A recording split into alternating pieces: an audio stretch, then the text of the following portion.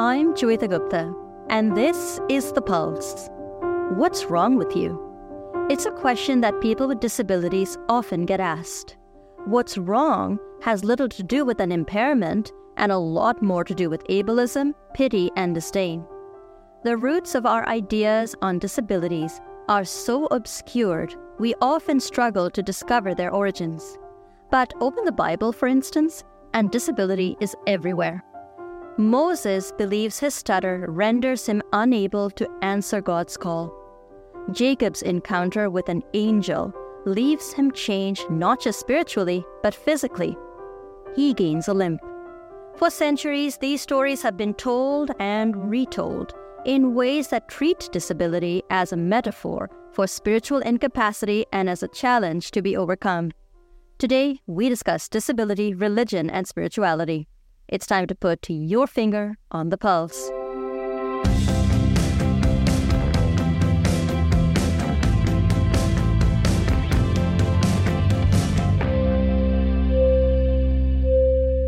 Hello and welcome to The Pulse on AMI Audio. I'm Joeita Gupta, and I'm joining you as I always do from Accessible Media Studios in Toronto. My guest today is someone who wears many hats.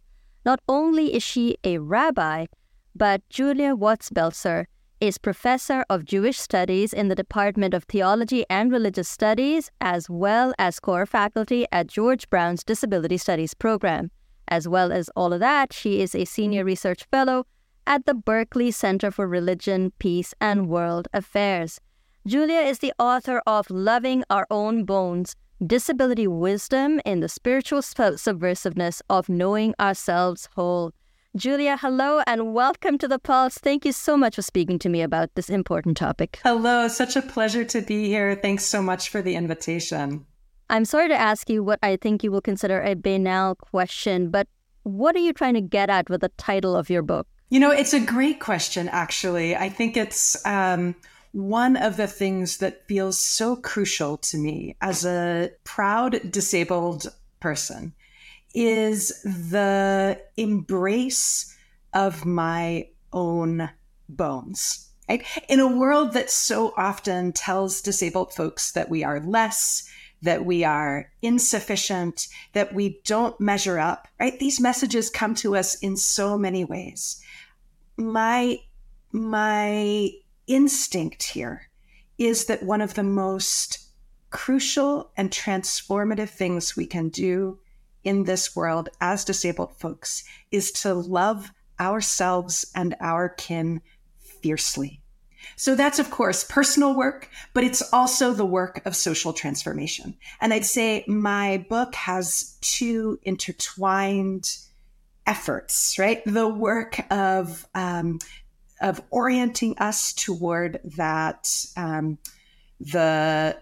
that spiritual message of finding and claiming the sacredness of our own true selves, and also the work of challenging ableism, of getting better tools and strategies and capacities to transform the world in which we live.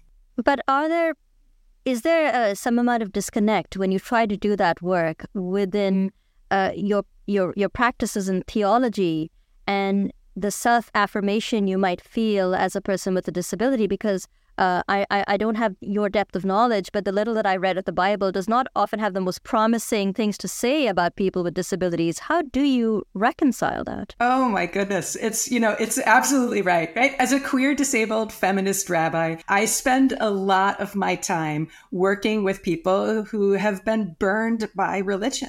Right? In a lot of disability spaces, especially, people are deeply hesitant to engage with religion for very good reason. Religion has so often been weaponized against disabled folks. I mean, faith healing, miracle stories, paternalism, saccharine sweetness. There are so many frustrating cultural narratives about disability that get wrapped in spiritual language. Right? I'm thinking about those lines. I'm sure you've heard them as well. Disability is our greatest teacher. God doesn't give us more than we can bear. Right? These are all things that I find so deeply frustrating. I think as I work with religious texts, religious traditions, as I open the Bible, as you said, right? Open the Bible and disability. You find disability in so many of these familiar stories. And yet the cultural scripts that are encoded there often imagine disability as an impediment, as a struggle to overcome, as a disappointment, as a lack, as a loss. And so I spend a lot of my time saying no to those stories. And yet, I also believe that it's worth continuing to grapple with these texts. That they're first because they have shaped so profoundly the world in which we live. Right? I don't think we can contend against ableism without unpacking some of the religious roots of these paradigms. And also because I believe there are seeds of liberation that can be found within sacred texts and traditions. One of the things that you didn't mention, and I thought you would mention, is the charitable impulse that is embedded in so many religious communities. It's not a bad thing, but often people with disabilities are the willing or not recipients of that charity. How does one deal with that contradiction? I mean, do we just do away with charity as part of our religious practice, or is there a way to do charitable work in a religious context without also being paternalistic to people with disabilities at the same time? Yeah, absolutely. I think a question that I often ask, and that I want religious communities to do a better job at asking, is what's the difference between charity and solidarity? Religious communities have often treated disabled people as symbols, right? Sometimes we're cast as symbols of suffering or exemplars of tragedy. Sometimes we get lifted up as like virtuous or inspirational or brave. You know, it's all of that is garbage, right? They're all one-dimensional caricatures that deny disabled people our full humanity. They end up making us into object lessons. And I think they also make us into the sites through which other people can demonstrate their virtue. So part of what I think we need to do or part of what I think religious communities need to do is to get out of that mode of thinking so symbolically about disability. Right? I want us to recognize the ways that disabled folks are complex. We're complex people, complex individuals, not single note stories of suffering or inspiration. But I think the other thing that also needs to happen is to really change the power dimensions. Right?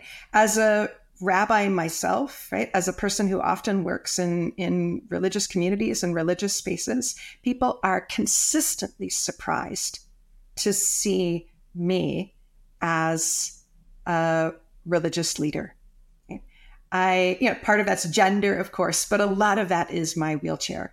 I don't look like what most people assume a rabbi is going to look like, because we've been socialized. So many folks have been socialized to assume that disabled folks are recipients of charity, not the ones who are giving the blessing. You've talked a lot about your work as a rabbi, but I wonder if I could tap your thinking as a scholar, as someone who reads and has likely reread a lot of these texts. Do you think there's something to be gained in terms of our understanding of the Bible and other texts if we start to read from a place of compassion and a place of understanding around disability? Because, disability is sort of is held up as an object lesson or, as a cautionary tale. But if we were to center disability in a more positive way in our reading, what does that do for our interpretation of some of these texts that are so central to our cultural beliefs? It can open up so much. Take the figure of Moses. Mm-hmm. Right? Moses is I would lift up Moses as a disabled prophet. There's a moment when the Hebrew Bible describes how God calls Moses and sends him to Pharaoh. It's Moses' job to speak to Pharaoh and tell Pharaoh that Pharaoh must let the Israelites go. This is a major moment in the turning point of the Jewish, eventually the Christian story, when the people are freed from enslavement and begin to enter into a more liberated experience of life. And Moses says no. Moses says no because he's a bad speaker. Okay, the tradition, Jewish tradition, says that he uses a term that's often it says his tongue is heavy, right? And many commentators have understood that to mean that Moses has a speech disability. That Moses, in other words, is a stutterer. So Moses, in a moment of what I would, as a scholar, as a disabled person, right, I would identify as a moment of internalized ableism. Moses says, "I'm not going to do it. I'm a bad talker. Don't make me go there." And so we see the first reasonable accommodation in the Torah. God says to Moses, "All right, take your brother.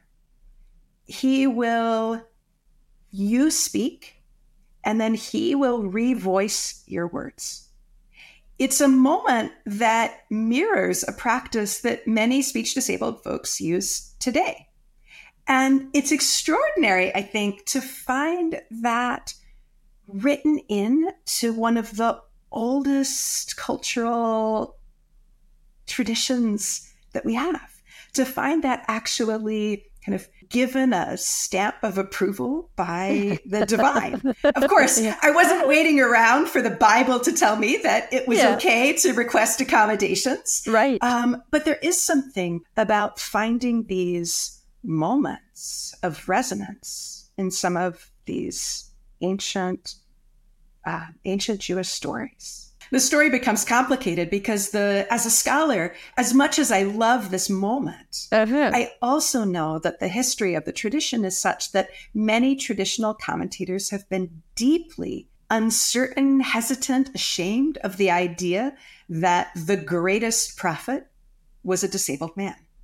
And so there is also a legacy of ableism written into the tradition where traditional commentators say it isn't possible that Moses, the chosen Moses, would have a disability. And so part of what my commitment is as a scholar is also to contend with the ways that both the Bible itself and later traditions of commentary reinscribe assumptions about disability that are violent, dangerous, and demeaning.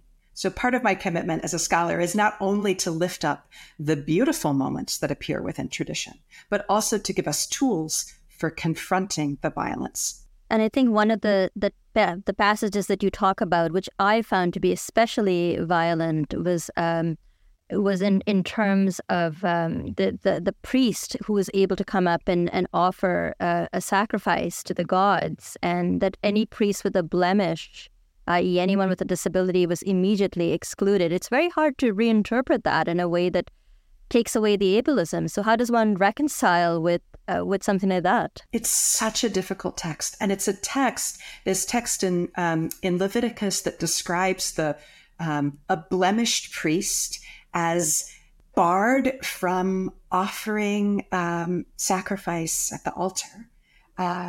It's a very difficult text. It's really in your face. And so I have heard so many folks try to give a kind of nicer, right? Put a nicer spin on that text, explain why it isn't as harsh as it sounds, to explain how it's, and I think, part of me, my heart goes out to folks who are thinking like, I don't want, right, my religion to say this. I don't want my religion to say this either. But what I believe we have to do is to take this text as a witness to ableism. I don't believe that this text tells us true about the real feelings that God has for disabled people. But what I do think it tells us is that it bears witness to the tremendous history and legacy and ongoing present in which disabled people are imagined as less desirable. Our very bodies and bones are seen as ugly, unfortunate, shameful. And so I don't want to polish up this text and make it pretty. I don't want to, and I certainly don't want to apologize for it. What I want to do is use it as a goad, use it as a mirror, ask us to look at it and then confront the way in which we human beings have so often pressed our prejudices onto God. One of the things I wanted to ask you, and I don't know if this is a part of the Jewish or biblical tradition, but I'm Hindu, and definitely one of the things that I've heard about disability is that it's a punishment. So Hindus believe in reincarnation. You did something bad in your last life, ergo in this life you have a disability. And that has sort of been a very founding myth of my interaction with religion as a person with a disability. How do we unravel these ideas, which are damaging to people when they hear them, but also maybe take people away from religion when they might otherwise have found comfort and solace and community with religion, but you feel like the door is slammed in your face when you hear something like that? Absolutely. Absolutely. It's such a painful message. I think that this idea is rooted also in the presumption that disability always demands an explanation. Okay? And I think one of the ways that I try to get underneath that impulse is to, I'd love to ask us, why do we always assume that disability demands a reason? Right? I think it's so pernicious, this assumption that, you or someone in your family, right? I mean, I think about the long legacy of mothers being blamed for disability, right? In a whole different set of, there's so many different cultural traditions here. You named Hinduism, but this is alive and well in so many different quarters, right? This notion that if disability enters the world, it's because someone somewhere has done something wrong. I want us to learn how to tell a different story, one where we recognize disability as a kind of natural, ordinary part of human experience. Disability, as I see it, is braided into the very fabric of our human lives. Even if we don't have disabilities now, at some point in our lives, we are very likely to acquire disability. Disability is not an aberration. It shouldn't be a shock. It shouldn't be a surprise. And part of how I would want to push back against that narrative that disability is a punishment is also to say disability just is. Right? It is part of the way that our lives unfold. So where do we go from here? In your book, there's a beautiful passage that talks about how, yes, you had tried to correct your limb, but you thought it also made you unique. It was, it was what made you yourself. So I suppose that as a person with a disability, having some self-love and self-affirmation is part of it. But in terms of a broader religious practice, where do people, disabled and non-disabled alike, go from here? One of the things I'd love to see is to see more of us invested as a spiritual, religious, and or secular justice-seeking project. I want to see us all in for the work of disability liberation. Right? I want to see us do the work of dismantling ableism. We live in a world that teaches so many of us that our bodies and minds are not whole. That, and it's not just attitudes, it's not just ideas, it's also the very tangible structures of the world in which we live. Right? We live in a world where people who can sit still and quote unquote pay attention are enabled and rewarded in school. We live in a world where housing discrimination is rampant, where employment discrimination is all over the place. Right? And so part of what I come from a deeply justice-seeking tradition. Jewish tradition says, tzedek, tzedek tirdof, justice, you shall pursue. And for me, that means as a signature cornerstone tenet of my faith and practice, the commitment is to build a world where all people can thrive. Right? That's the story that I want to see become the signature religious story about disability. Right? Not a story about healing, not a story about sin or punishment or karma, a story where we are all committed to transforming and remaking this world. That's the liberation commitment. And your book is really fantastic. It's obviously part of it is ideas and scholarship, but a lot of it is very personal and biographical as well. You have a short excerpt from the book you wanted to share with us. Why don't you go ahead and set that up for us and tell us what we're about to hear? Beautiful. So it's actually that passage that you mentioned just a moment ago. That passage, I'm a wheelchair user now, right? But as a child, I used to walk, and everyone wanted to fix my limp. So I tried to walk right. I practiced over and over the motion of heel before toe. But as I did my exercises night after night, I also remembered this. I remember listening to the offbeat of my quirky stride and loving the sound of my own step. The way my foot struck ground, the distinctive rhythm of my walk, they were my signature, something that was purely my own. This was the first spiritual insight I traced to disability experience. This decision to cherish something about myself that other people didn't value. Maybe you know this insight too. Maybe you know what it's like to say yes to yourself, even in the face of disapproval or disdain. Growing up disabled, growing up queer, the stakes were stark. It was either kindle tenacious love for myself or swallow the world's projections whole. And so I chose. I found and felt and claimed the holiness of my own bones. I said yes to my own heart, to my own soul. I had the brilliant audacity to call it good and know it whole. Thank you. That was beautiful. Thank you so much for speaking to me about your book. It's such a fantastic read, and I really enjoyed reading it, and I really enjoyed our conversation. Thank you so much. Huge pleasure to get to talk with you today. Julia Watts-Belzer is a rabbi and scholar, and you just heard an excerpt from her book, which I hope you'll have a chance to pick up. This is all the time we have for today. Unfortunately, we do have to run. If you'd like to leave us some feedback and share your insights or experiences with religion and being a person with a disability, we would love to hear from you.